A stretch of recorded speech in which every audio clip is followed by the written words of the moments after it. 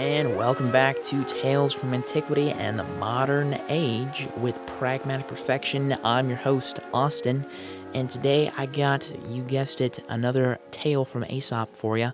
This one involves some Canis lupus familiaris, some protein amino acids, and H2O. So without further ado, let's get right into it. The Dog in the Shadow. A dog, crossing a bridge over a stream with a piece of flesh in his mouth, saw his own shadow in the water and took it for that of another dog, with a piece of meat double his own in size. He immediately let go of his own and fiercely attacked the other dog to get his larger piece from him. He thus lost both, that which he grasped at in the water because it was a shadow, and his own because the stream swept it away. The end. Okay, there's definitely something to be unpacked here. There's some themes of greed going on. But before that, there's actually kind of a little something I'd like to point out, which caught my curiosity, is that the dog saw the shadow in the water. And I was thinking, okay, we kind of have our own equivalent of that nowadays with animals or pets maybe seeing themselves in a household mirror. So I did a little research.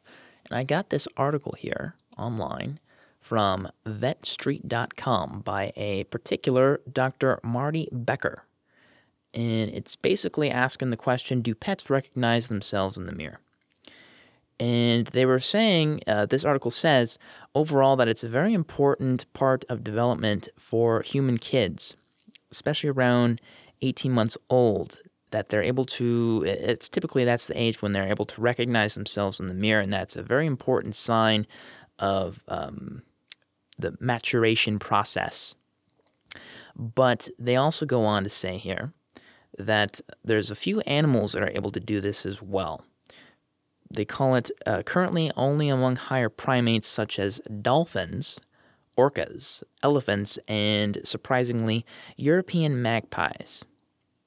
Now, I'd kind of like to be curious. I'd be curious to see how they tested that with dolphins and orcas. That piqued my interest, to say the least. But they don't specifically mention dogs and cats here, which seems to be following the same narrative that Aesop has laid out, that the dog saw something, but he didn't recognize it as himself. Whereas I guess this was a story about a dolphin with a fish in his mouth and he happened to come across some mirror in the ocean, he might have been like, hey, looking good today. Yeah. Oh, yeah. Okay, I'm getting off topic here, but you get what I'm saying. So it's interesting that even way back when, Aesop seemed to know that this was the case. So ancient wisdom, there you go. But enough of the scientific part of it. Let's get into the analysis back in the story.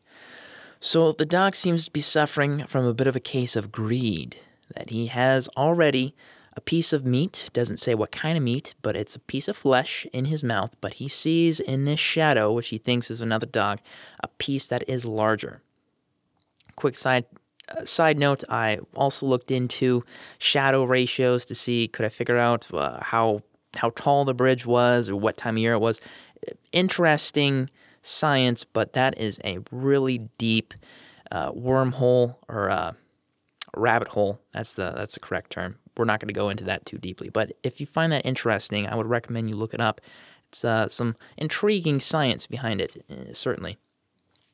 But we're still talking about greed here. So he decides, you know what?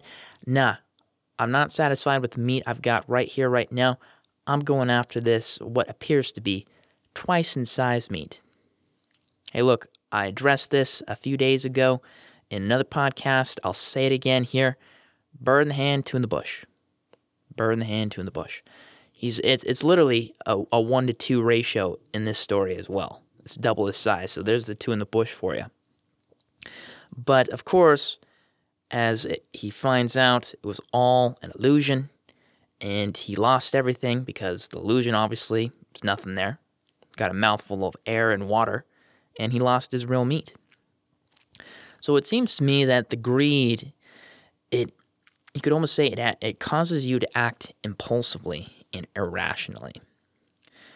Now, we can talk about the morality of it. you could say in a human context, yeah, trying to take something that belongs to someone else, that's immoral. I think most people would probably agree with that. But this is in the context of the animal world, a dog specifically. It doesn't say what kind of dog, doesn't even really say if it's a domestic setting, which you would expect creatures to be more domesticated, so to speak. Now, you could say, oh, well, there's a bridge.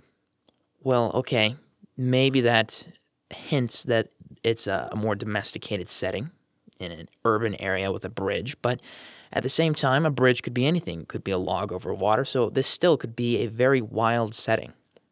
And if it's a wild setting, then you're more kind of living by the rules of the jungle, and that gets into a more gray area of morality.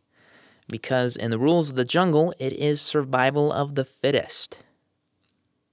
Now, being survival of the fittest, or if you're operating in a survival of the fittest paradigm, then yeah, you want every advantage you can possibly get.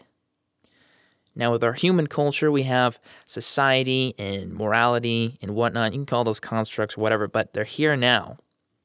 And they kind of prevent us from acting in this savage way because we have these structures to keep us in line, so to speak, and from doing all this survival of the fittest mentality. There's still some aspects of it here and there, but it's much more toned down. But out in the jungle, no, it's in full force. So this dog would technically be pursuing his rational best interest to get as much meat as possible.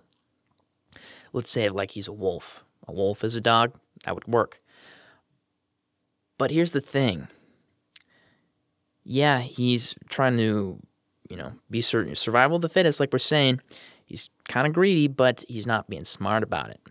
So before I go on, I'm going to say I'm not advocating to be immoral or steal people's stuff, but let's just say hypothetically, if we were to follow this trail out to its logical ends, what would we do in this situation if this was us in that particular set of circumstances? Yeah, he wants it, but you gotta be smart about these things. So this dog doesn't secure what he already has in hand. What I'm saying is if he did want that extra meat, what he should have been doing is saying, okay, you know what? That looks good, but I need to take care of what I've got on my plate right now.